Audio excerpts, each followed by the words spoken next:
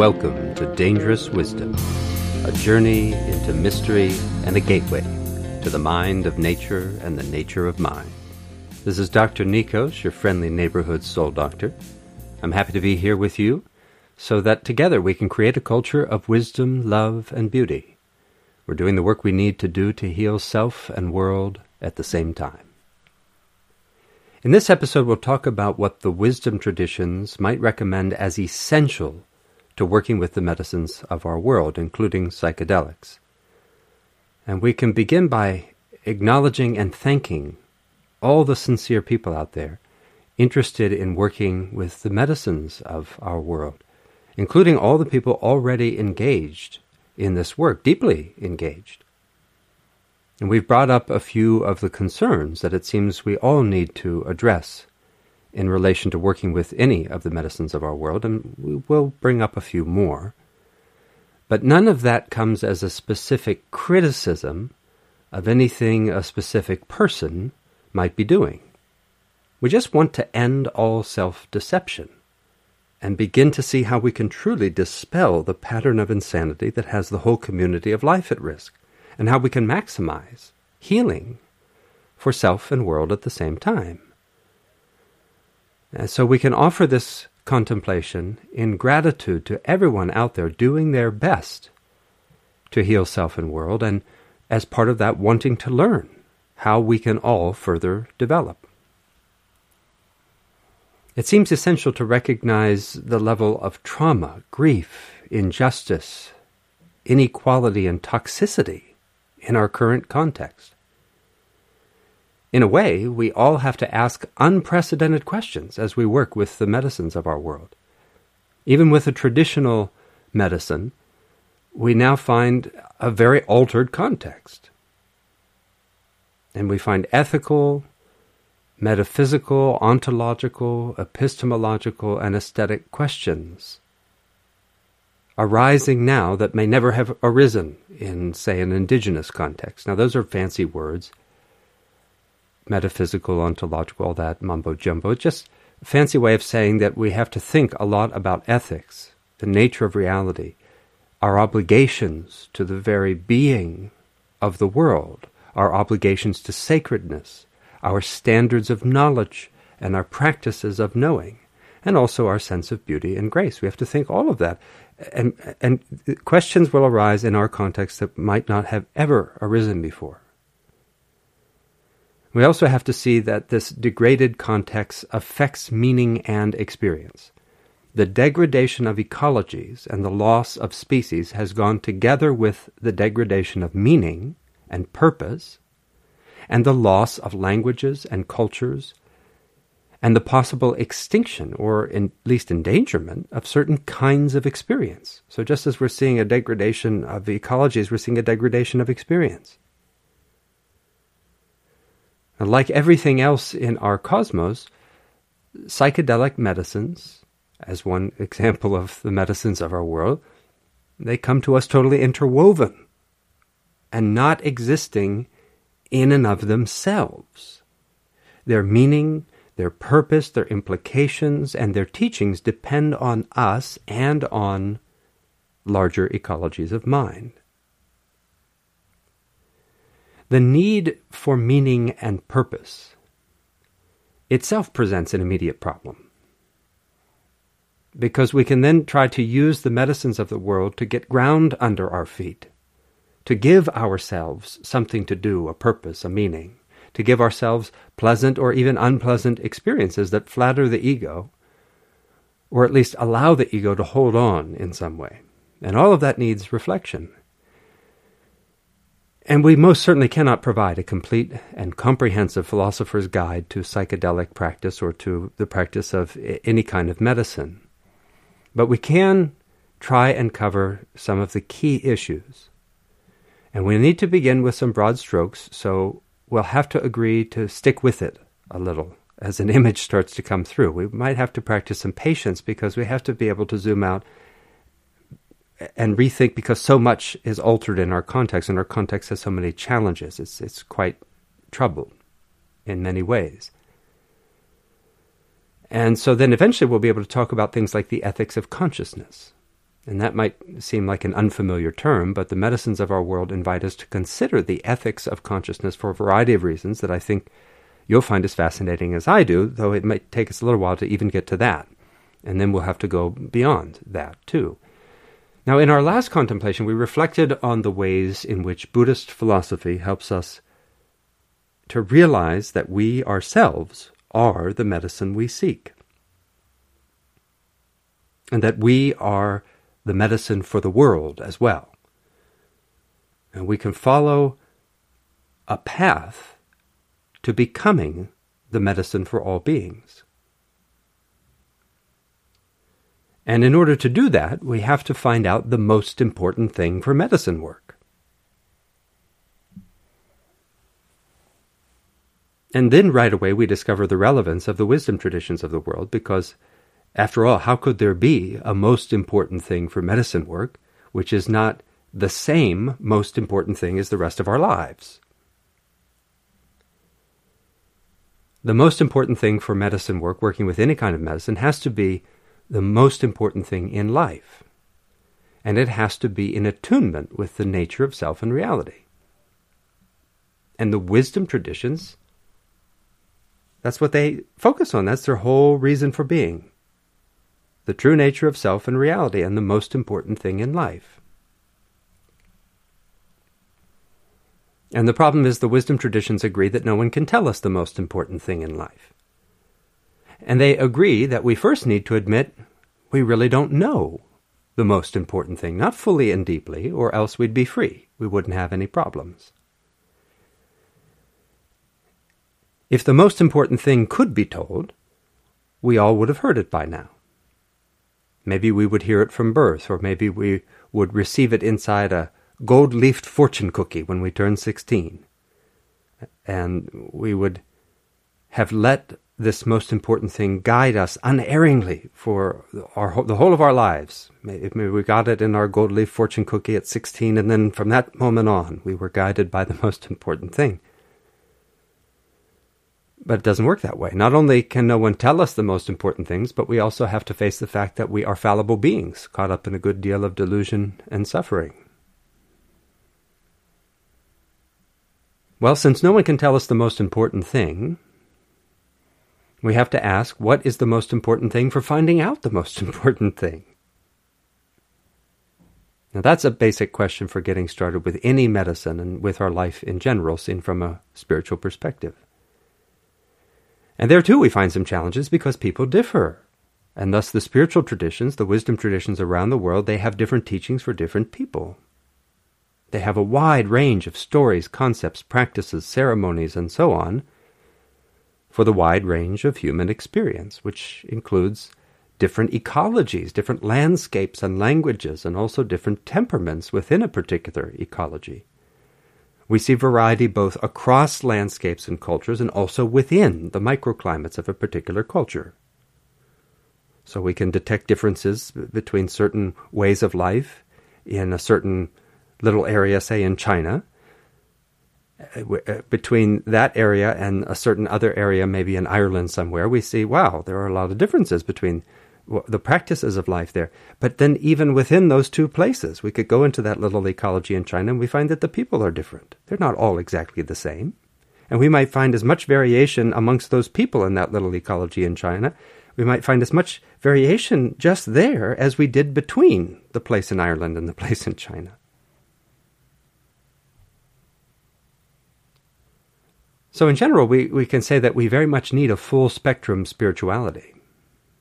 Something that includes the varied possibilities and potentials within each of us and amongst all of us, across these cultures and ecologies and within them. Now that does not mean we can treat our tradition or the traditions of other cultures like a spiritual buffet. Unfortunately, that's part of the contemporary context, especially in the dominant culture, but it's also an old problem. We didn't just invent this. We could say it's an old problem that now has modern technology to strengthen it, to give it feedback, and to feed it, to nourish it, really. And we might put it this way, that in the dominant culture, everything has become like Amazon.com for us. And indeed, It's not that everything became like Amazon.com. Amazon.com just followed the lead of the dominant culture. It just thinks in step with the dominant culture. That's why it became such a wealthy corporation. There was no major innovation in getting people to spend money by promising that they can just sit at home, choose from a huge range of material objects, and then merely by clicking a button we can have these things brought right to our door in a day or a few days. There's no innovation. I mean, we don't think that Jeff Bezos is anything like Mozart, do we? Or anything like Einstein. He just thought in step with the dominant culture. And our spiritual life has become like this too, because the dominant culture co-opts it. It seduces us into its rhythms. And so we go online, we look at customer reviews for spiritual paths. And we start ordering whatever we want, all kinds of things. Books, audio programs, online courses, tropical retreats, ayahuasca vacations, and more. When we go to this kind of spiritual buffet, or treat the wisdom traditions of the world like a spiritual buffet, and we might be doing it respectfully. It's not to say that we're crass about it. We might be quite sincere. It's just that this is the pattern. And so our ego, even if we don't want to admit it, or even if we don't like it, our ego starts grabbing at all the spiritual ice cream, all the spiritual chocolate, all the spiritual cake and candy that it can get its hands on. And it avoids all the spiritual kale, all the spiritual chard, the spiritual grapefruit, and other nutrient-dense foods for the soul, most of which we can't actually get our hands on at all. They're not material objects. That's part of what spiritual materialism means. Sometimes when we come across a bunch of spiritual kale, we'll take the smallest leaf we can find and then drown it in sugary sauce so that it actually becomes unhealthy to eat. And that won't necessarily seem obvious to us. It's not that we can tell that's what we're doing. We don't consciously say, oh, there's a spiritual teaching. Oh, that looks like a lot. Let me just take a small bit of it and then, sugar it up. We don't think that. We just are approaching the practice and we do certain things, and this is the underlying habit energy that drives it. Our spiritual consumption can become tremendously subtle. And it involves unconscious elements. If we had no unconscious, then we'd have fewer problems, but we'd also have fewer potentials. And spiritual materialism, as a term, means that we will take the most powerful medicine in the world and turn it into poison. Instead of healing, transformative, and liberating insight, we will mainly perpetuate the pattern of insanity. We might not know at all that we're doing it. Maybe we know a little bit. I hesitated there because it could be partly conscious, but it might be quite unconscious. And the way it works best is that we convince ourselves and others that we're doing everything we can to not only heal, but to become liberated, to become truly free and wise and so on. But in fact, something is still holding on. So the most important thing for finding out the most important thing is to work with a holistic philosophy of life that can help us cut through all that spiritual materialism and can empower us to do the kind of work that will heal and nourish and liberate us and the world at the same time. Okay, now there's a trick here because I just used the word holistic philosophy of life. And I recognize that we're going to have to recover that term, because we don't really know what that means, what that phrase means. In a certain sense, maybe we do. In another sense, we don't. And then, on the other hand, I also recognize that it might be really valuable to explain why I, as a philosopher, have so much interest and care for what is happening with the medicines of the world, particularly psychedelic medicines. But why would I even bother with this particular topic? And that seems like a worthwhile thing to touch on. Even though I didn't initially think we were going to start with either of those two topics, I thought we were going to maybe look at something else first. But this seems really important, actually. So maybe we could say this for our contemplation right now, that one way to frame some of this whole topic would involve seeing a significant current in the history of dominant culture philosophy as a response to the limitations, including the spiritual materialisms, of culture-wide psychedelic use. Now that was a funny thing for us to bring to mind. Let's consider it one more time. If we look at the history of philosophy in the dominant culture, going back to the ancient Greeks, we can read a significant current of that history as a response, at least initially, to the limitations of culture-wide psychedelic use. So that's a funny thing to suggest. And so if that's true, that means our psychedelic renaissance might actually be a renaissance. Because I feel a little bit that we're having something like a psychedelic renaissance. You know, we have large-scale studies going on. There's a wide-scale use. People are using psychedelics more broadly. And we have legal research and so on. It's quite a shift. And many of us know that the meaning of renaissance is literally rebirth, renaissance, renascence, rebirth. But the period of dominant culture history we describe as the Renaissance, that period of history, the Renaissance period, that meant a rebirth of something very particular, namely the rebirth of the philosophical way of life of ancient Greece. So when we talk about a Renaissance person, and when we talk about, say, a psychedelic Renaissance or any kind of Renaissance, we may have forgotten what this really signified during that period of time in our history. By the 1400s, many people in the dominant culture had kind of forgotten the ancient Greek roots of their own experience of life. And maybe in that time, say the 1300s up to into the 1400s, most people thought of themselves as Christians first and foremost. But Greek thought shaped the course of the development of the whole dominant culture in many ways. And so it wasn't so simple, even if people may not have realized that. Then when Constantinople fell, Greek scholars, they left and they went to Europe. And that was part of initiating the Renaissance. I think some scholars would still say that was the beginning. Maybe there's debate because history is always very nuanced and scholars can dig all kinds of things up and tell a variety of stories. But that's not a ridiculous suggestion, that the Renaissance of the dominant culture happened because of the return of Greece, the return of Greek thinking. Not only Byzantine Greeks who were coming from Constantinople, but also Arabic scholars had preserved Greek philosophy that was not so familiar to people. And Renaissance thinkers felt inspired to both return to the genius of ancient Greek culture and also to try and surpass the Greeks, to go beyond it. But that hasn't worked out. Unfortunately, the dominant culture chose knowledge obtained by science, what we call science, narrowly defined, knowledge obtained by science and put to use for economics and politics. And the culture gave up on wisdom obtained by a holistic philosophy of life and put to use for the benefit of all beings. And that was a terrible choice, and we now face the consequences of it. Now, you can go back and listen to that again, but I feel like I want to say that again, if I could get it right.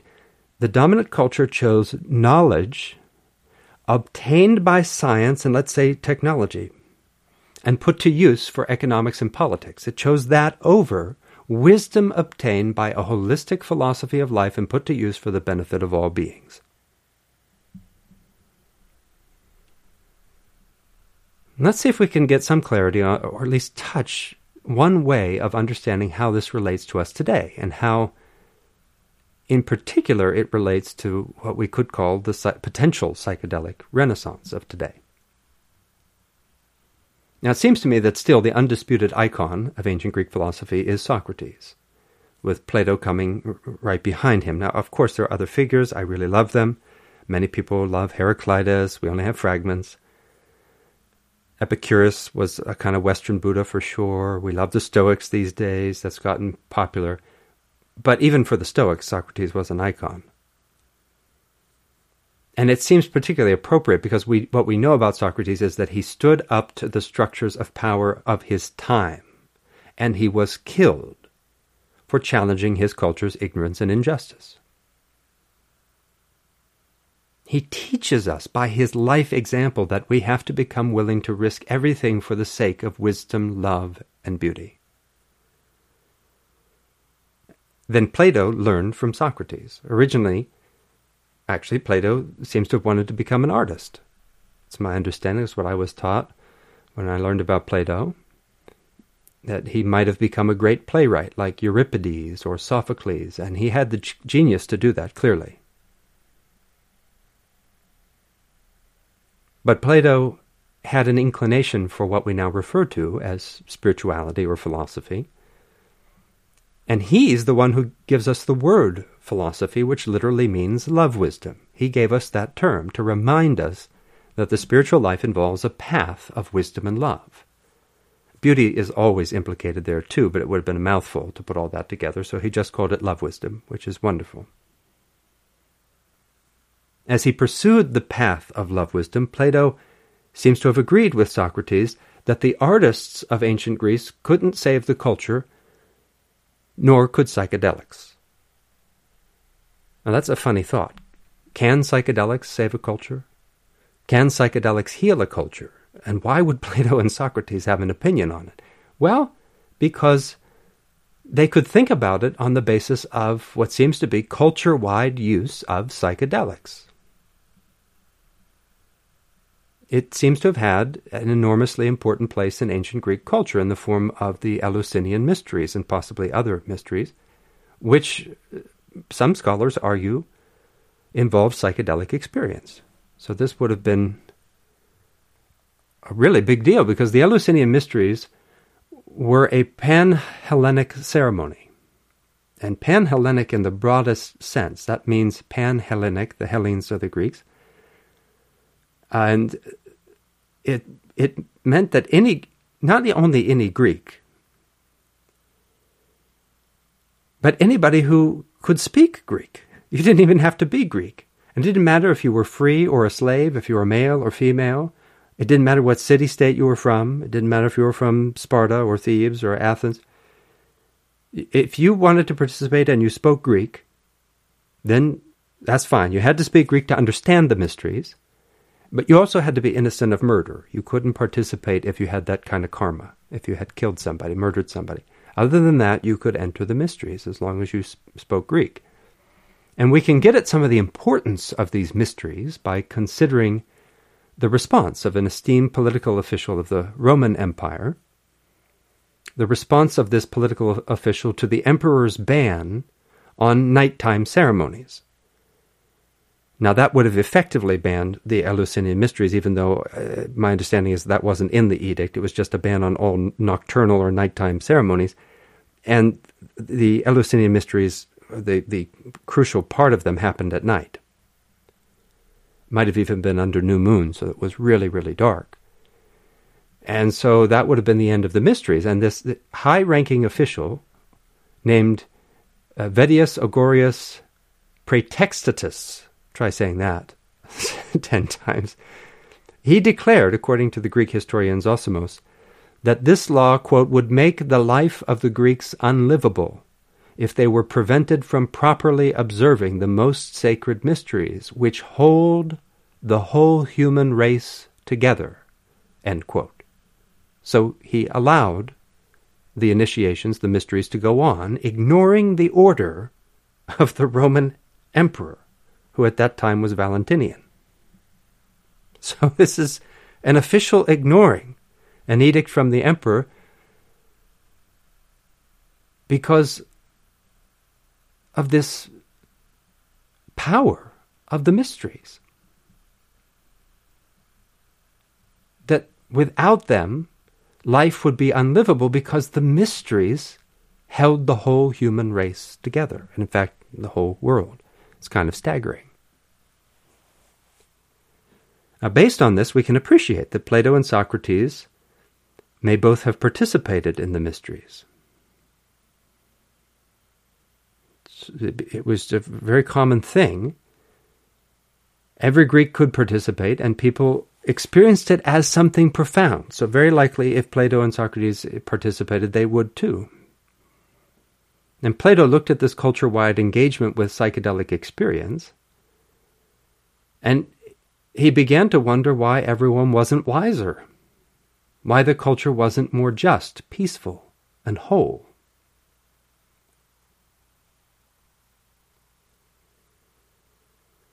And we're considering Plato for a variety of reasons, not least of which because of how the wisdom traditions of the dominant culture can help us work with psychedelics today. So we touched on how much Buddhist philosophy could teach us, but our own dominant culture wisdom traditions also have much to teach us. And it's important to look to the ancient Greeks and to understand the meaning of Renaissance and to see if maybe we can have a Renaissance now. To be born again.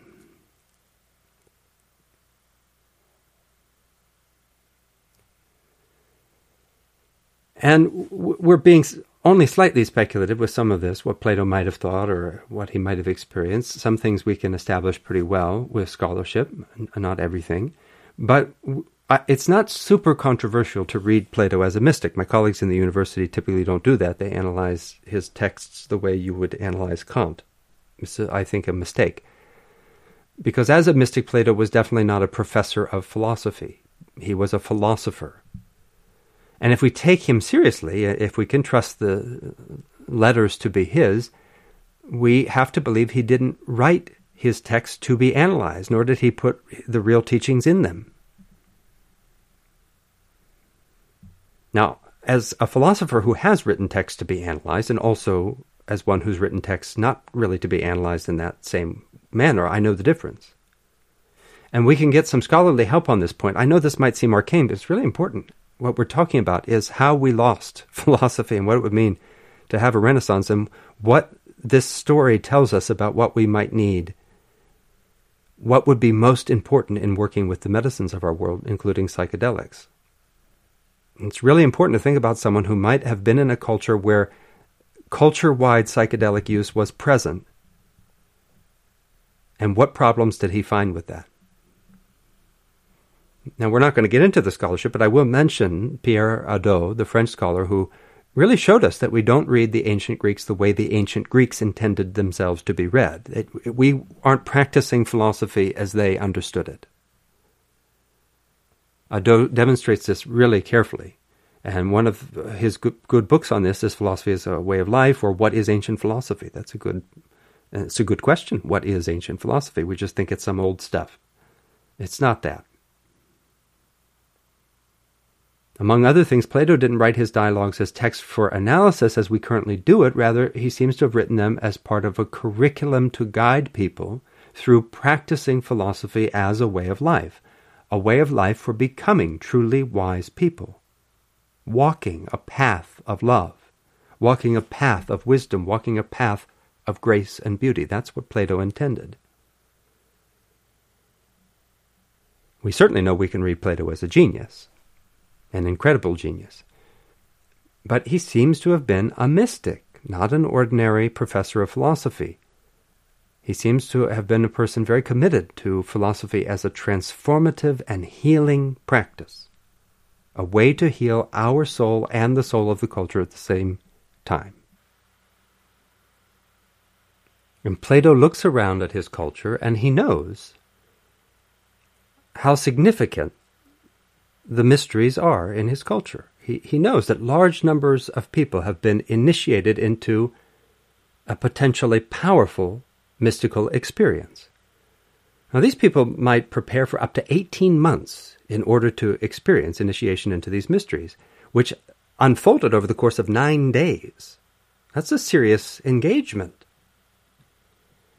And Plato looks at his culture, both his own city-state of Athens and probably the larger pan-Hellenic culture, and he realizes that the culture and its people don't seem to be filled with peace and well-being. He realizes the culture isn't run by wise elders. It's not run by wise people at all. He probably realizes it's not even run by adults, but by juveniles effectively accepted as adults when they aren't. And he sees the way the youth get educated. And so much of what he sees around him actually stands in tension, almost in contradiction to the incredible culture itself, at least some of its features, including maybe the mysteries. And we still study that culture today. We still revere the literature, architecture, and other arts of ancient Greece. And in some sense, we also have the same fascination with psychedelic mysteries. So Plato looks at the psychedelic scene and the art scene, the larger culture, and he knows that this is the same culture that killed his teacher, Socrates. His culture killed the most unique person he had ever known, and maybe one of the most unique people Greek culture had ever known. Socrates was passionately committed to truth, to serving sacredness, to walking a path of wisdom, love, and beauty, and they killed him. He was dedicated to trying to help the culture, trying to help the youth, trying to heal the mess he saw his culture in. And Plato is faced with having to accept the fact that his fellow citizens, the same people who produced Sophocles and Aeschylus and the same people who participated in those mysteries, that those people had killed this extraordinarily ethical and wise person. If the Athenians had executed anyone unjustly, we should obviously deplore it. But we're touching something that has a little extra dose of evil lurking in it. It would be as if someone killed the Dalai Lama after, putting him on a humiliating trial, saying that he was corrupting the youth of the United States and that he was some heretic and communist. Even if we're not Tibetan, he seems like a really nice guy, and we can tell he's invested in the well-being of others, and we would find it just terrible if the large number of people all participated in putting him on a fake trial for corrupting the youth of America, and then killed him for it. We could also compare it to the assassination of Dr. Martin Luther King Jr. Dr. King looked up to Socrates as a model. That's how profound an impact Socrates had on the dominant culture, that someone like Dr. King looked up to him. Like Dr. King, Socrates stood up to power. We said that already, but it's worth saying again. It's worth saying again that he dedicated himself to helping his fellow human beings and his culture, that he dedicated himself to this path of wisdom, love, and beauty. And he stood up to wealthy and powerful people who really thought they knew so much. And he showed them that they didn't know. It wasn't that he had an opinion that differed from theirs. He was able to show them that they did not know what they were talking about. And rather than say, well, gee, Socrates, this is really important what you're showing me here. You showed me that I don't know what I'm talking about. Maybe I should stop what I'm doing and learn and think. But instead, they killed him. And we're in the same context. I know we're not going to kill the Dalai Lama, but we're really in the same context ultimately. And certainly the same basic problem of people doing all kinds of things, acting like they know what they're doing, but then they don't really. And even those of us interested working with the medicines of the world, we think we know sometimes when we don't. And it's not just that we say, well, I think I know, but we behave as if we know, because the behavior, the action we're taking, depends on knowing some kind of important thing in some cases. And we kind of behave like we know it. I mean, how many people working with psychedelics think they could sit across from Socrates and tell him what's what about the nature of reality and convince him that they know what they're talking about. How many of us are so sure that Socrates could never stop us in our tracks? He could never ask us a question that left us replying, well, Socrates, I guess I don't know. Now, we might try to wave it off and hide behind the numinous, hide behind the ineffability of our psychedelic experience or whatever kind of experience we have. We like to do that. That's one of the ways that we're avoiding critical thinking, is that we start saying we have to go from the head to the heart, which means we're just going to abandon clear thinking. In some cases, it's really what it ultimately means. We're hiding behind experience. And we'll get to a little bit more detail on that, but we're just looking at this basic thing. And when it comes to the ineffable, Socrates, like most wise teachers, knew the difference between a wise or noble silence on the one hand and somebody who just doesn't know what they're talking about on the other. And so he wouldn't have been put off our trail by our hiding behind the ineffable or whatever it might be. And so in any case, we're just looking at this image. Here it is. Plato is looking at all this and inquiring deeply into it. And realizing that something has to have gone wrong with the way human beings in the dominant culture make and relate with profound works of art, on the one hand, so all the great art that was being produced in his culture, he realized, well, something's going wrong. The art is beautiful, yet it's not making us better people. The artists don't seem to have a whole lot of wisdom, and people who interact with these beautiful buildings and plays and all the rest, they don't seem to become wiser, more loving, more beautiful people. Maybe a little bit here and there, but overall this is not working out. And he's also thinking, well, something also has to be going wrong with the way we relate to initiatory experience, the way we relate with the mysteries.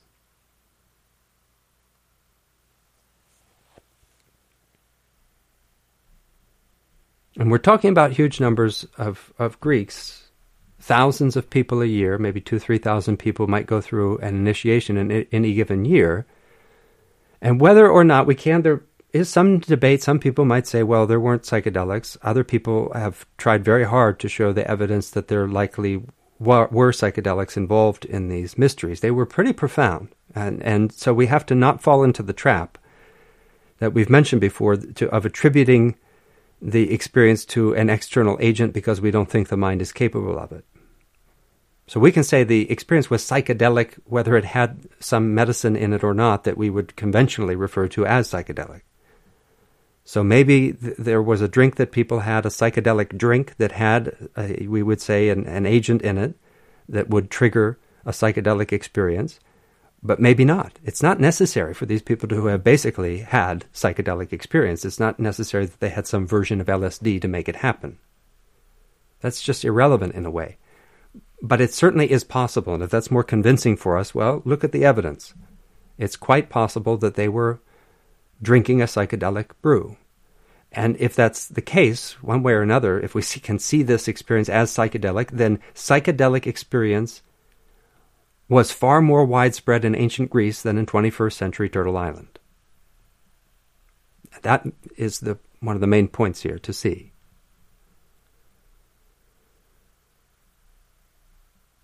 And the mysteries created a powerful experience that made Plato stop. Because for sure he knew that stopping was important when you encountered something like this kind of puzzle. Socrates wanted us to just stop and become susceptible to divine inspiration, become susceptible to wisdom, love, and beauty. That requires stopping what we're doing and getting quiet. And so Plato probably internally had a big stop. He's looking, and it might have just even been triggered by the encounter with Socrates, the encounter with these mysteries. Maybe it was everything together. Maybe it was just the death of Socrates when they finally killed him. Maybe there were many stops for Plato, and he just looked and saw, wow, this is really wild. How do I make sense of all these elements here? He's looking at Socrates, and he sees that Socrates not only participated maybe in the Eleusinian mysteries, but he was initiated into the miracle of instruction. So his initiation was not just the Eleusinian mysteries, but he describes in one of Plato's dialogues another initiation that he was in. And we can recall here our earlier contemplation where we talked about Buddha's view about miracles. And in fact, we were just, in a way, touching on it a moment ago. He recognized different kinds of miracles. And he said, well, there are, of course, psychic and telepathic miracles, but that's not where it's at. And Buddha said the real miracle is instruction in the practice of love wisdom, the practice of philosophy as a way of life. And he said that people in general won't believe that the practice of philosophy can produce the miracles that it produces. And they will want to attribute those miracles to some external agent. So we don't want to believe that the practice of philosophy can be as powerful as LSD or something like that, and yet that's what these traditions are teaching. And Plato would have seen this firsthand, because whatever happened in the Eleusinian mysteries, if it was some kind of LSD concoction, but of course that's the synthetic thing, but if it was like a version of that, then Plato would have known that aspect of psychedelic experience, but he could see that Socrates was able to experience altered states of consciousness. So that's described, that sometimes Socrates kind of goes into a meditative state, and he's in an altered state of consciousness. He also seemed to be immune to cold, immune to fear, never drunk. He could drink wine, and no one ever saw him drunk. Seemed to be immune to tiredness. He did sleep. But at the end of the symposium, everybody, is all passed out, and they're drunk, and they're unconscious. And Socrates is fresh as a daisy, and he goes off and starts his day, because the sun has come up. So he was up all night drinking, and he just goes on about his day like nothing happened. He was open to divine inspiration and being guided by mysteries, so that he knew the right thing to do. Socrates always said, well, I don't know. He said, I'm not wise, but he still knew. He knew how to listen to the divine voice in him, and he said it guided him so that he never did anything unjust. And Plato knew that Socrates had achieved his uniqueness through the miracle of instruction, primarily. He was initiated by a priestess into the mysteries of love. That's part of why we have the word love wisdom, because Socrates said this is a path of love. The path of wisdom is love. And so taken all together, Plato understood that we do need initiation. We need direct experience of the mystery. A mystic is someone who's initiated, someone who's been given that direct experience of reality. And that reality is also mysterious. So that's why it's funny, we're initiated into the mysteries. The mystic is initiated into the mysteries because they are experiencing it firsthand, and they're experiencing that reality has an inconceivable quality. It remains transcendent, we could say, of our ordinary habitual ways of knowing. So we understand these mysteries in a way that goes beyond ordinary understanding, but isn't merely irrational.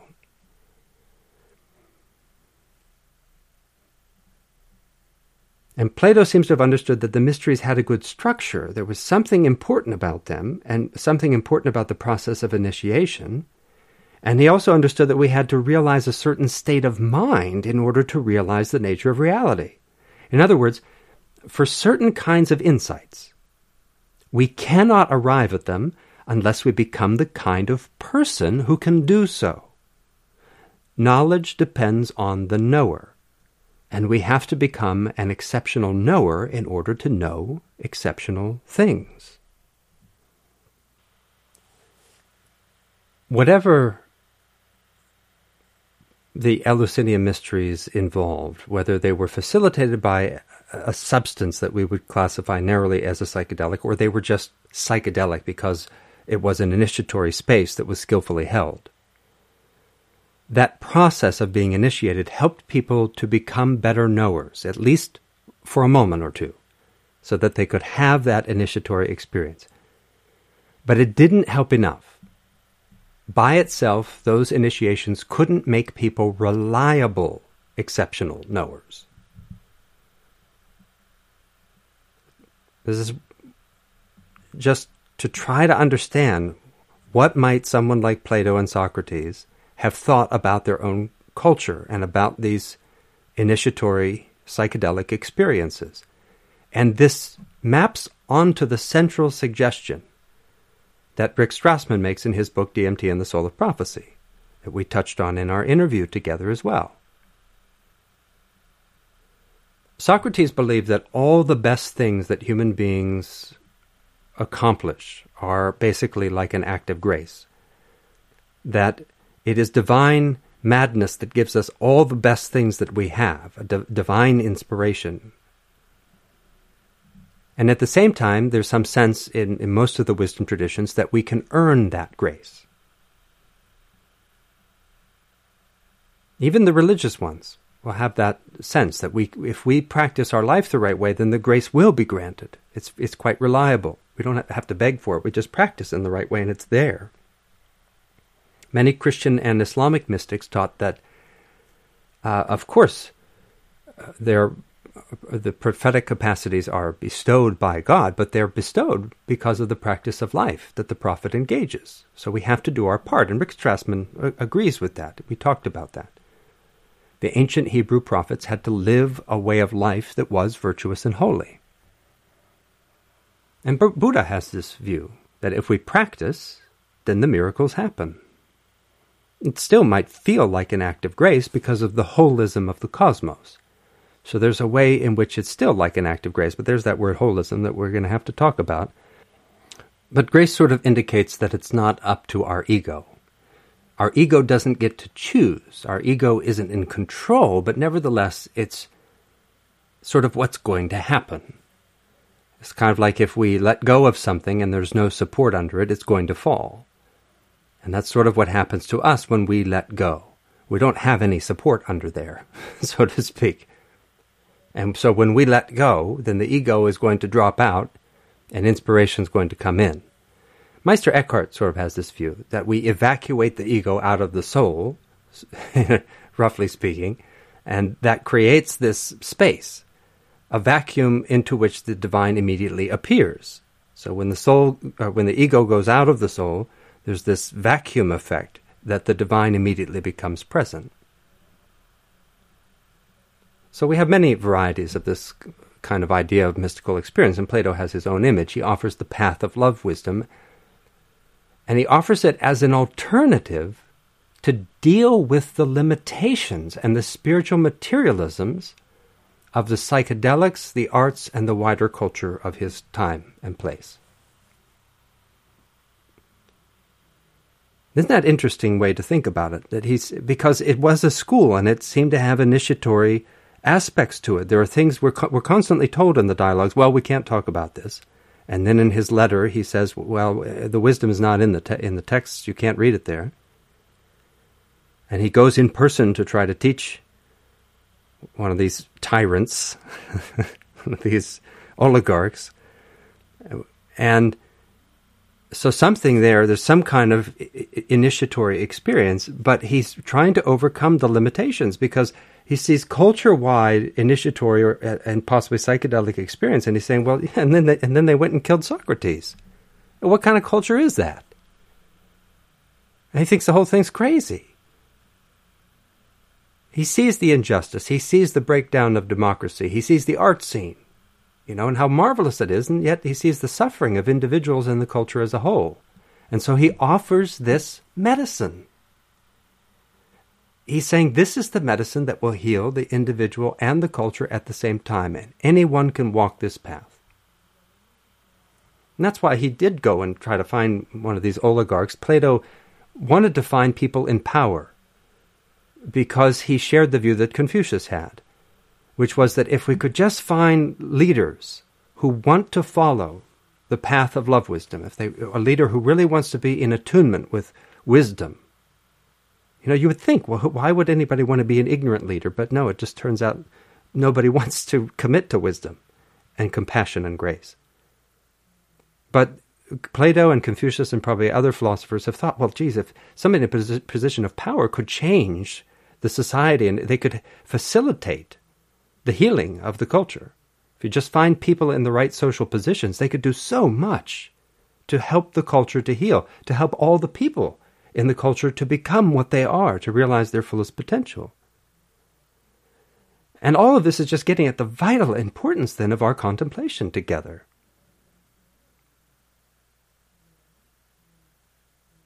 Socrates told the people of his culture that if they didn't get themselves and their culture on a good path, a path of wisdom, love, and beauty, then the culture would not long endure. That was his prophecy. And indeed, the culture did not long endure. Obviously, that involves a lot of complex history, a lot of factors. And a wise and just society doesn't simply become immune to any outside aggression. Nevertheless, at its zenith, an Athenian culture rooted in wisdom, love, and beauty might have gotten other Greek city-states to agree to some kind of lasting peace. Because a lot of the gamesmanship was just, if any particular city-state was getting too big and powerful, then the others got nervous and then there'd be a war. We tend to feel more competitive with ignorant people. You know, aggression doesn't so easily arise with a wise person because they have transcended aggression. So then we're not going to have as much conflict and competition. We can have more cooperation. And we can sense that kind of presence. And when the Athenians sensed it within their culture, they killed it.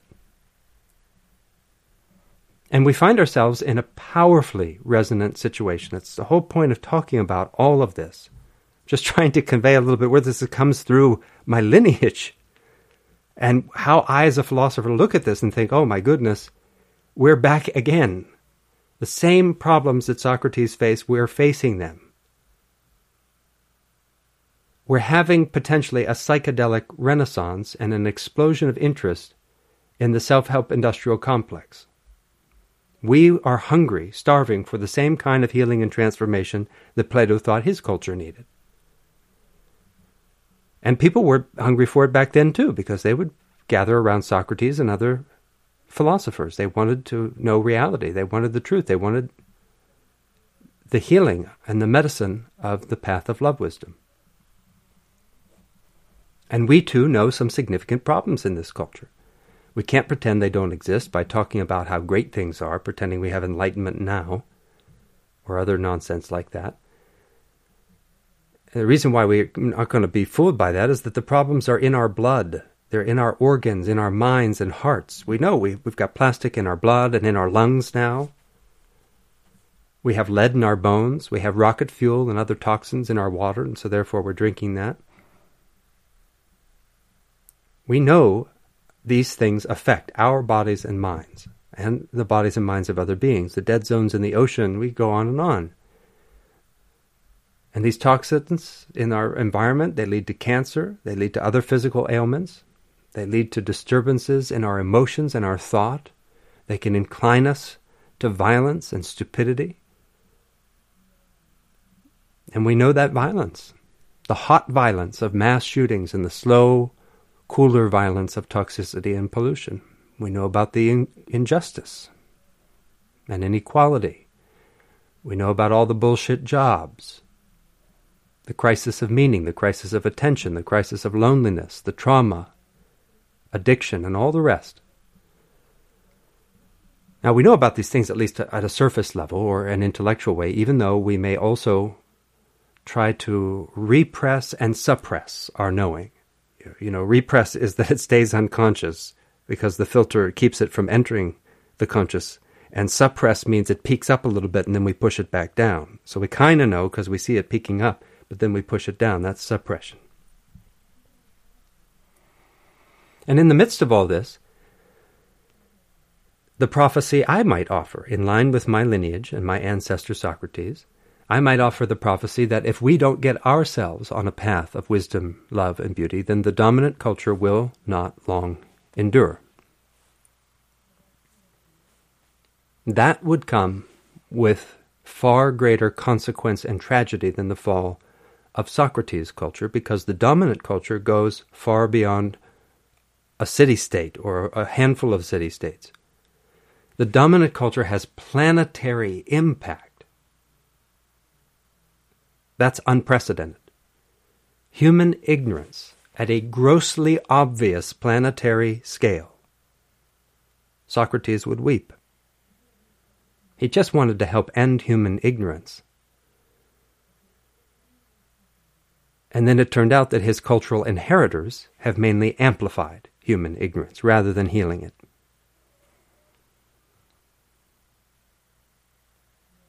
If the dominant culture falls apart, organized human life as we've known it will come undone, very likely.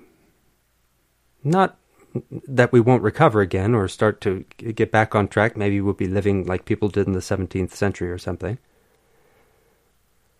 We don't know what it'll mean if the dominant culture falls apart. We can safely suggest it will mean millions, if not tens or hundreds of millions of people, possibly more, possibly on the scale of billions, will suffer needlessly and possibly horrifically. In fact, tens of millions, if not hundreds of millions, possibly billions, of lives are really at stake, that people could die. And this has nothing to do with doom and gloom. This is just being really serious. We don't have to get reactive or panicky or depressed. It's not going to help. We need to be able to look clearly and touch the fullness of our situation. Because people are suffering right now. It's not like we have to wait. Oh, this could happen, but in the meantime I can do whatever I want. No. Right now what we're doing is creating the suffering of today and tomorrow. Or it will create the healing and liberation of today and tomorrow. And so it seems really important to think through the situation with the benefit of the wisdom traditions of the world, including the wisdom traditions within the dominant culture.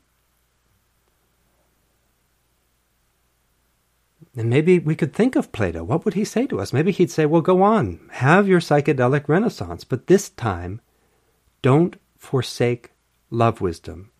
Don't forsake a holistic philosophy of life. He'd be asking us to remember to take care of our soul, to remember what we are, to remember what our own traditions tell us. Remembering is integral to a spiritual life. And we need to remember that the original Renaissance of the dominant culture's history signified an awakening of passion for wisdom, love, and beauty. It meant a rebirth of philosophy as a way of life, which means living in attunement with the sacred, living in attunement with wisdom, love, and beauty. It meant that we would try to walk a path of wisdom, love, and beauty. That's what Socrates and Plato wanted for us. And in order for us to have a genuine and helpful renaissance, whether psychedelics are part of that or not, because a psychedelic renaissance that's already fragmented. We need a renaissance. You're not going to have a psychedelic renaissance and in the midst of chaos and think that's going to work out. That's already a violation of the principle of holism. And so if we're going to have a renaissance, those elements, the things that Socrates and Plato wished for us, will have to come to the fore and not become suppressed again and abandoned again and then eventually repressed again so that they just fall into the unconscious. Because that made the first Renaissance basically a total disaster. We gave up on wisdom and we traded it for knowledge, as we indicated a little bit earlier. We realized that knowledge, in the narrow sense that the sciences function with and that businesses function with, knowledge is easy to get. Instead of the passion demanded by a holistic philosophy of life, we said, forget all that. Let's just have science. That'll guide us.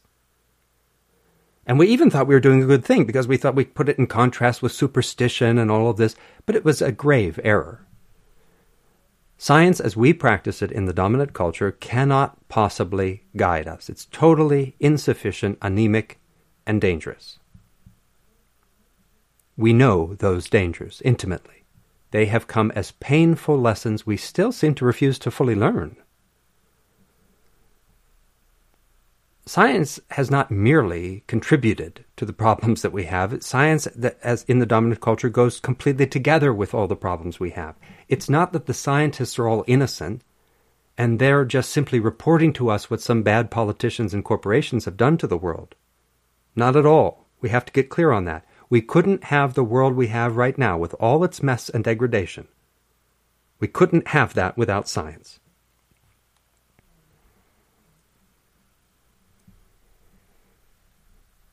And yet we find ourselves ready to make the same mistake the dominant culture has made both historically and in an ongoing way. So historically, we're pointing at this mistake as having happened in the Renaissance, but it's also like an ongoing thing, that we have to continually repress this. If we think that we're all just going to take psychedelics and then science and technology will save the planet and the culture for us, that's not going to happen. Neither psychedelics nor science can save us. And I'm saying all this as part of talking about how we could work with them. I'm not rejecting them. I'm not saying no one should use the medicines of our world. We can work with them. We shouldn't use them, but we can work with them. And we have many kinds of medicine. Again, this applies, doesn't matter what your medicine. Your medicine is horse medicine? Fine. Your medicine is singing bowls? That's fine. Massage? Great.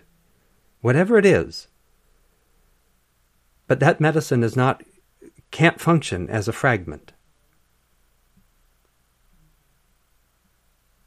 And we're just trying to get at how we got here and think it through, looking deeply at the central error of the dominant culture, if we could speak metaphorically. And we could say that the first mistake we made was whatever mistake that led to their having to be Plato and Socrates as they appeared. That's how deep the problem is. By the time we get to Socrates, we already had some kind of major issue that Socrates was trying desperately to wrestle with and diagnose.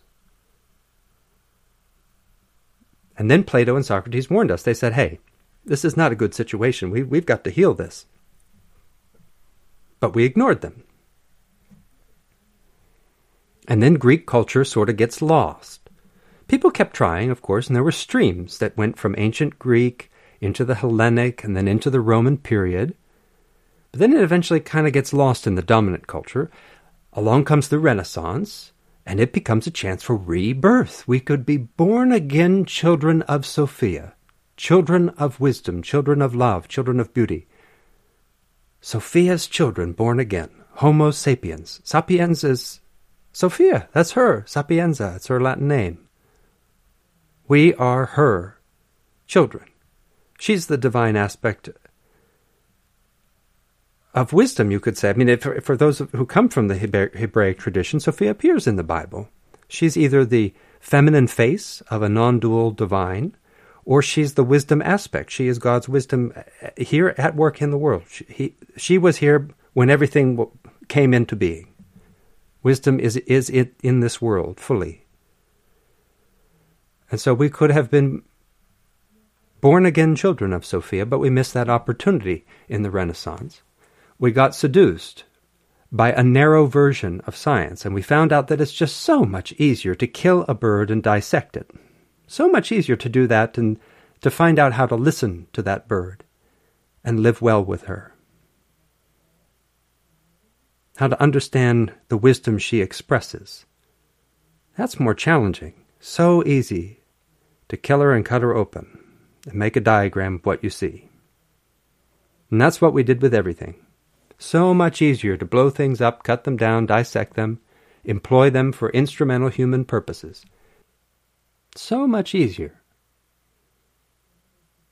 to do all that than to become a wise, compassionate, and beautiful person who knows how to listen to these beings all around us and live well in this world. A joyful person who knows how to participate in this world in a way that furthers the conditions of life. A person who feels thoroughly at home in the world and at peace with themselves and with others. Becoming that kind of person takes passion and perseverance, and it's just a lot easier to blow things up. Of course, it only seems easier on the surface. The conquest style of consciousness seems easy because it seems like we can just take whatever we want. But it turns out we usually create more difficult situations. It's just a game of moving suffering around. The trouble is the path of love wisdom bothers the ego. Socrates and Plato proposed an entire path of life. Boring. That sounds hard. It really does. I'm teasing, but, come on. It demands renouncing things the ego starts to crave and cling to. It's not renouncing things that we need, and it's not making life sucky. Renunciation always sounds like, oh, you're going to make life boring and awful. That's not what it means. It's just the ego's holding on to stuff, and we don't get to wake up until it lets go. And love wisdom is just honest about that. In conquest consciousness, we focus on a path of accumulation. We grow our bank account, our social network, our title and position, our wealth and possessions. And Plato and Socrates emphasized the care of the soul. It's a path of care, not a path of acquisition or accumulation. Even that basic vision, just emphasizing that could transform our culture. We could get honest about our lives and realize that we need to embrace a care economy. So many people in our culture have the basic job of taking care of us, and unfortunately they have the job too of taking care of the fabricated human ecology. It's not a natural ecology. And care is central. I've got one mug for tea and coffee. Naturally, it's a horse mug. And somebody made that mug. I didn't make it, unfortunately. Somebody made it. Most of the labor, though, that goes into that mug comes from my daily care of it. We wash and dry our teacups hundreds of times. So producing the mug arises as one facet of a much larger ecology, an ecology that depends on care. The energy of care pervades our lives because it belongs so intimately to the nature of our world. The world allows creativity and care to arise in total interwovenness, and human beings separate them. A wisdom culture functions on the basis of an economy of care. It places care in a central place. Because think of all the work that involves care: nursing and healthcare, teaching, agriculture. Well, in fact, we could stop right there because that's practically everything essential, isn't it? And those professions don't really produce goods in the ordinary sense, not even agriculture, because the wise farmer knows that they're just there to be the caretaker of the land. They can't actually grow the carrot. The carrot has to grow itself. They take care of the land. And once we get into a productive model of agriculture, well, you see what happens. We've got 60 harvests left, maybe less, if we don't regenerate the soil, right? So we have to take care of the soil. So the whole notion of a production economy, and gross domestic product, all that. Our whole notions of economy in the dominant culture expresses nothing so much as the insanity of the culture. And then we take those concepts, which do nothing but express our insanity, and we make them the center of our activity. And then we go down a rabbit hole of delusion, and we fancy that people on Wall Street produce wealth and that people in universities produce knowledge. It's nonsense. Those who take care to teach, those who engage in, let's just that example. What is teaching? What's taking care of souls? That's what Socrates said. That all he was trying to do was get people to care for their souls and to take care of each other. And so people who are teachers today, it's no different. Their job is to take care of souls and to empower people to take care of their own souls and to take care of the soul of the world. We're here to take care of the world together. And so when we fail to see that and also fail to practice it, the entire culture goes awry. Isn't that funny how we got onto the whole economy, that we have to rethink the economy in order to have an actual renaissance, whether psychedelic or otherwise? That's just honesty.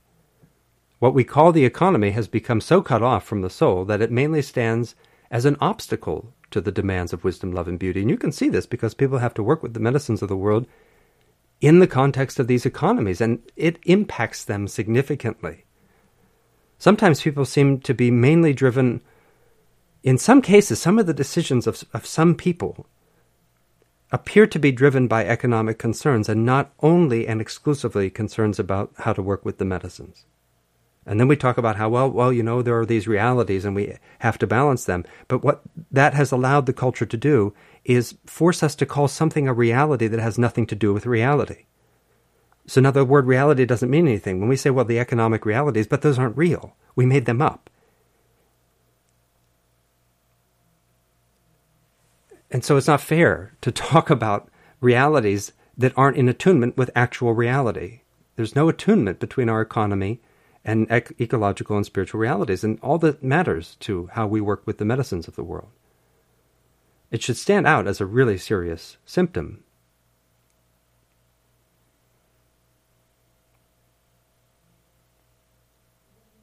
Now, going back to Plato more specifically, he meant this path of love wisdom as something that would heal and transform individuals while also establishing a just society. So that's a part of, I think, how Dr. King realized. Of course, Plato had some confusions of his own because he was trapped in his own context. But Dr. King realized this holism. Remember? And he starts to say, well, it's not really racism. There's a whole bigger problem that's underneath that. And even today, we haven't quite got that message because we talk about structural racism and institutionalized racism in a way that doesn't necessarily receive all of the insights that Dr. King had into the holism. And I think we're diagnosing the problem the wrong way. And of course, all of that plays into these medicines, right? Because we do have structural oppression. Is it appropriate to focus on something that we want to call institutionalized racism? No, even if there are racist results of the problem that we have. That's not the deeper level. And at least we could, again, bring this spirit of what Plato was inviting into our contemporary practice so that we see our work as establishing a just society. And establishing a just society goes totally together with establishing just human beings. Human beings who express in their behavior, in their thought, speech, and action, they express the nature of justice, the nature of peace, insight, wisdom, love, beauty.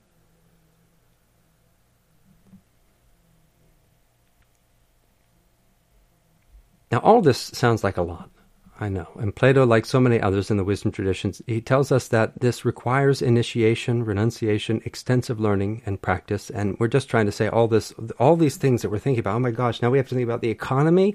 That doesn't even seem fair. Yeah, that's how crazy it's gotten. And it just sounds like a drag compared to the path of conquest, where we leave the whole pattern of insanity in place and we just try to pursue what we think are our own good intentions. And in general, and I know we in our own selves we might not think we're going this far, but in general, conquest consciousness gives us the sense that we can have whatever we want. It doesn't matter how we're practicing our lives. So we could be any kind of crass person at all and still benefit from science, technology, knowledge, and data. And we can see this from the most obvious to the most subtle cases. Clearly, surveillance capitalism operates in an unethical manner, and it benefits tremendously from science, technology, knowledge, and data. Predators of all kinds benefit from these things. And as we look with care, we can see how science, technology, knowledge, and data go completely together with injustice, aggression, inequality, and ecological degradation.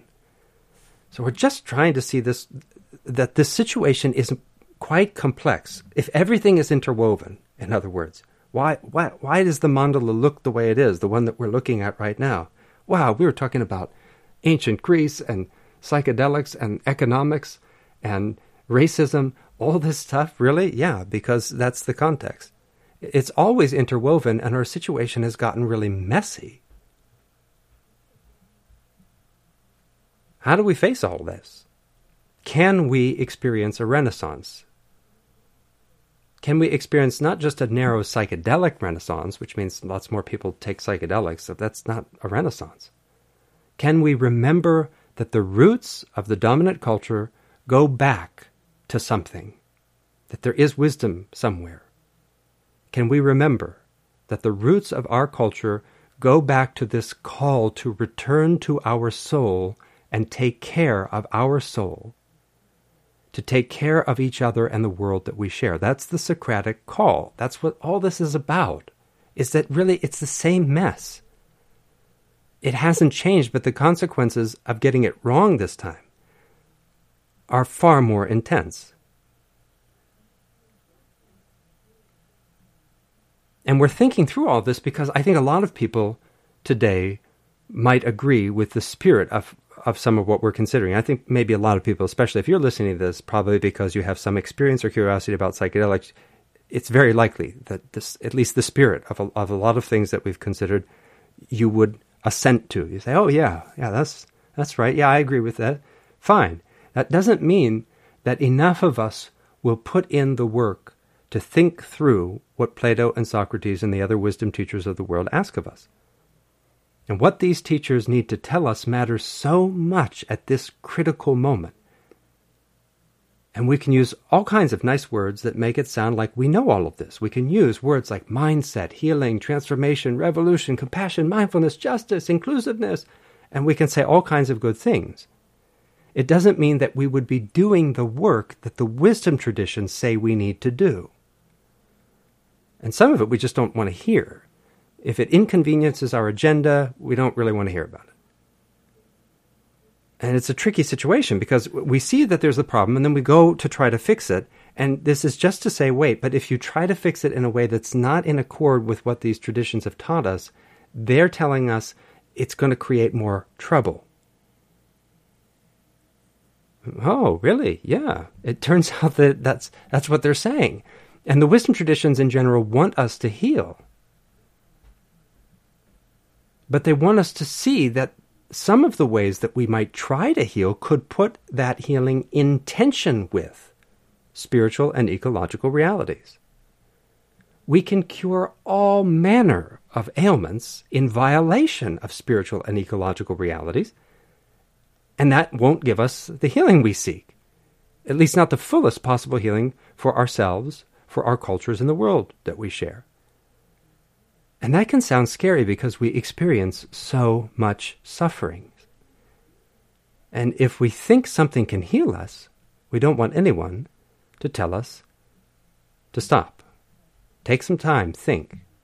Not just check in with some abstract inner voice that we haven't learned how to differentiate from our ego, but to really stop.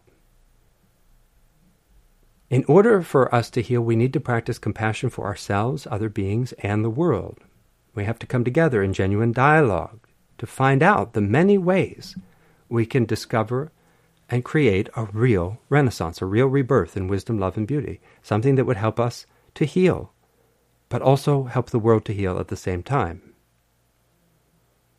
Now, we need to come to a close for this contemplation, but I just want to make clear where we're at. That this seems to be this moment where we could have some kind of renaissance because of all the destruction. My goodness. All this degradation could become the space for us to be reborn. We could just say, you know what, enough is enough. And the ailment we feel in our body might be enough to get us to say, not just, well, I need to heal, but wait, something here is out of kilter. And we're going to try to clarify that a little bit more when we talk about holism. I think that part will make this contemplation clearer. So if you're a little bit confused and you think, my goodness, we went all over the place here, there's one central image, and that is, there's Plato and Socrates. And they're looking at their culture and they're seeing some problems. And one thing they see is, hey, we had these mysteries. They're profound, psychedelic experiences. Thousands and thousands and thousands of people. And remember, Athens is not huge, right? So you have a huge percentage of the population have experienced this. And yet, we still have all this injustice. We still have this lack of wisdom. They kill one of the most unique individuals of the entire culture, who was a good person. Not just he was unique but crazy. He was unique but a truly dedicated person who wanted to help others to realize themselves. He didn't want to lord it over anybody. He didn't want to try to be in a position of power. He was poor his whole life, and he was just really dedicated to wisdom, love, and beauty. And they killed him. And they had tremendous art. Didn't save them. And now if we go sideways, a whole lot goes wrong.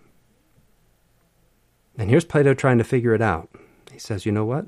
This initiation stuff, we need that. The psychedelic experience, we need that. We've got to be able to manifest our own mind and see the nature of reality. We need all that, but we need to fix these limitations and the spiritual materialism. We need to get serious about what it means to walk a path of wisdom, love, and beauty. And that's the message he leaves us with. And now let's recall that when Emperor Valentinian wanted to effectively ban the Eleusinian mysteries, This felt like the end of life for the Greeks. It was going to make life unlivable. The mysteries held the whole human race together. And really we should say they held the whole of life together. That's what they had to do with. What holds all of life together? That's what the mysteries are about. That we need initiation into ourselves. Initiation into what holds all of life together. That would be the most important thing, in a way. The mysteries were symbolic, but that symbolic nature goes beyond our habitual sense of symbolism, where we sort of think, well, it's just a symbol. No, the symbolic in this sense is much more powerful and magical. And Jung once said something important about the symbolic life that bears on our contemplation. And it holds, I think we need maybe this extra piece that came to mind here to give us something to hold in our hearts. You know, we want to touch on this deeper aspect and just hold it in our hearts until our next contemplation, which again is going to clarify more. But this is a little bit longer of a passage, and I'll let you know when we get to the end. So here's what Jung said. He said, "You see, human beings are in need of a symbolic life, badly in need. We only live banal, ordinary, rational or irrational things, which are naturally also within the scope of rationalism. Otherwise, you couldn't call them irrational. But we have no symbolic life. Where do we live symbolically? Nowhere, except where we participate in the ritual of life. But who, among the many, are really participating in the ritual of life? Very few. And when you look at the ritual life of the Protestant Church, it's almost nil. Even the Holy Communion has been rationalized. Have you got a corner somewhere in your house where you perform the rites, as you can see in India? Even the very simple houses there have at least a curtained corner where the members of the household can lead the symbolic life, where they can make their new vows or meditation. We don't have it. We have no such corner. We have our own room, of course, but there's a telephone which can ring at any time, and we always have to be ready. We have no time, no place. Where have we got these dogmatic or these mysterious images? Nowhere. We have art galleries, yes, where we kill the gods by the thousands. We have robbed the churches of their mysterious images, of their magical images, and we put them into art galleries. That is worse than the killing of the 300 children in Bethlehem. It is a blasphemy. You see, we are in need of a symbolic life, badly in need. Only the symbolic life can express the need of the soul, the daily need of the soul, mind you. And because people have no such thing, they can never step out of this mill, this awful, grinding, banal life in which they are nothing but. In the ritual, they are near the Godhead. They are even divine. Think of the priest in the Catholic Church who is in the Godhead. He carries himself to the sacrifice on the altar. He offers himself as the sacrifice. Do we do it? Where do we know that we do it? Nowhere. Everything is banal. Everything is nothing but. And that is the reason why people are neurotic. They are simply sick of the whole thing, sick of that banal life. And therefore, they want sensation. They even want a war. They all want a war. They are all glad when there is a war. They say, thank heaven, now something is going to happen, something bigger than ourselves. These things go pretty deep. And no wonder people get neurotic. Life is too rational. There is no symbolic existence in which I am something else, in which I am fulfilling my role as one of the actors in the divine drama of life. I once had a talk with the master of ceremonies of a tribe of Pueblo Indians, and he told me something very interesting. He said, yes, we are a small tribe, and these Americans, they want to interfere with our religion. They should not do it, he said, because we are the sons of the Father, the Son. He who goes there, and he pointed to the sun. That is our Father. We must help him daily to rise over the horizon and to walk over heaven. And we don't do it for ourselves only. We do it for America. We do it for the whole world. And if these Americans interfere with our religion through their missions, they will see something. In 10 years, Father's Son won't rise anymore because we can't help him anymore. Now, when we hear an indigenous person speaking like that, we may say, well, this is just a sort of mild madness. Not at all. These people get up in the morning with a feeling of their great and divine responsibility. They are the children of the Son, the Father, and their daily duty is to help the Father over the horizon, not for themselves alone, but for the whole world. You should see these fellows. They have a natural, fulfilled dignity. And I quite understood when he said to me, now look at these Americans. They are always seeking something. They are always full of unrest, always looking for something. What are they looking for? There's nothing to be looked for. And that is perfectly true. You can see them, these traveling tourists, always looking for something, always in the vain hope of finding something. On my many travels, I have found people who were on their 3rd trip round the world uninterruptedly, just traveling, seeking. I met a woman in Central Africa who had come up alone in a car from Cape Town and wanted to go to Cairo. What for? I asked. What are you trying to do that for? And I was amazed when I looked into her eyes. The eyes of a hunted, cornered animal. Seeking, always in the hope of something. I said, what in the world are you seeking? What are you waiting for? What are you hunting after? She's nearly possessed. She's possessed by so many devils that chase her around. And why is she possessed? Because she does not live the life that makes sense. Hers is a life utterly, grotesquely banal, utterly poor, meaningless, with no point in it at all.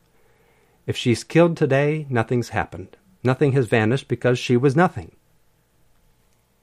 But if she could say, I'm the daughter of the moon. Every night I must help the moon, my mother, over the horizon.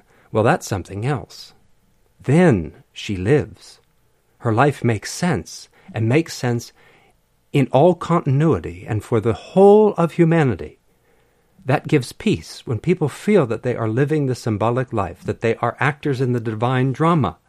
That gives the only meaning to human life. Everything else is banal, and you can just dismiss it. A career, producing children, all that's Maya compared to the one thing, that your life is meaningful. Of course, what I say is just so many words, but to the one who really lives it, it means the whole world. It means more than the whole world because it makes sense to us when we live it. It expresses the desire of the soul.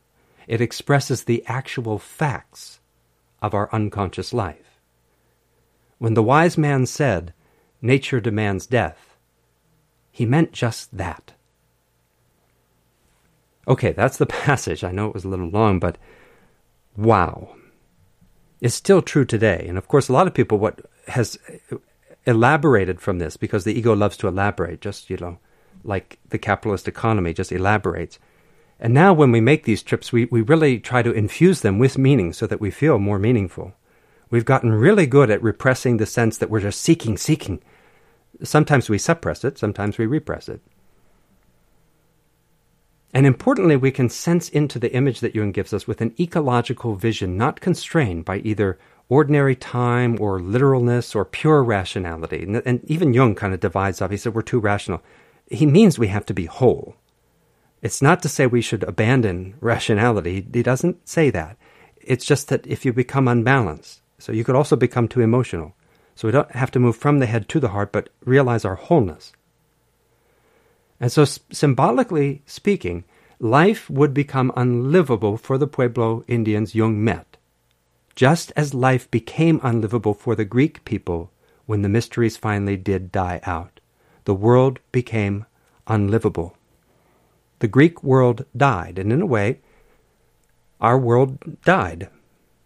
That's why we need a renaissance. And our world may die now, too, if we don't have one. The sun no longer comes up as it used to. It's not the same world, you see. You might say, oh, no, but the sun still rises. Not on the world that it was. So if we think those indigenous people were crazy, thinking they had to do their ceremony to keep everything, to take care of the world, well, no, because we interrupted all these ceremonies across the planet, and consequently the sun does not come up on the healthy, vital world of 500 or 1,000 years ago. Or in Europe, you'd have to go back even further in some places.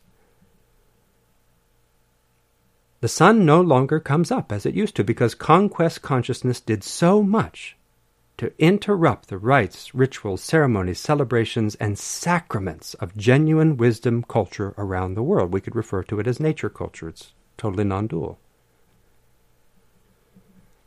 And we can all ask what it is we think we're seeking, what we think the seeking even means. We can ask ourselves the meaning of our unwellness and the meaning of healing. What could that be? What is the meaning of healing? What is it that our culture makes virtually impossible for us to see? And can we get together in the spirit of wisdom, love, and beauty to help each other to see those invisible things?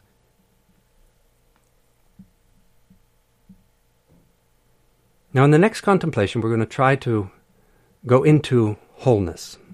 And it's going to complement this one. And believe me, I know that these are difficult things. We're not at all being abstract. These things are so concrete. Talking about how we live our lives on a day-to-day basis, and what healing is an abstraction for us, in which we ignore all sorts of issues, and we can't be abstract anymore. Ceremonies are not abstraction, they're the direct, real participation in life. That's what Jung was saying. And if we relate to them in an abstract way, which our culture encourages us to do, we're going to have difficulty. And the question is, can we really have a renaissance? Could we learn from Plato how culture-wide psychedelics, use of psychedelics, well, even if that's just meditation, maybe it's DMT, maybe it's meditation, maybe it's both, but can we learn from the wisdom traditions how to make that a healthy healing situation for all of us? And it's going to get clearer and clearer as we go along, and by the end of this, you'll have some real actionable practices, too. We've just got to do a little bit more thinking, though, about the context and about ethics. And we'll see why that's important as well, too, in the future. But in the meantime, if you have questions, reflections, stories to share about the medicines of our world and your experiences with them, do get in touch through dangerouswisdom.org. We might be able to bring some of them into a future contemplation. And until next time, this is Dr. Nikos, your friendly neighborhood soul doctor, reminding you that your soul and the soul of the world are not two things. Take good care of them.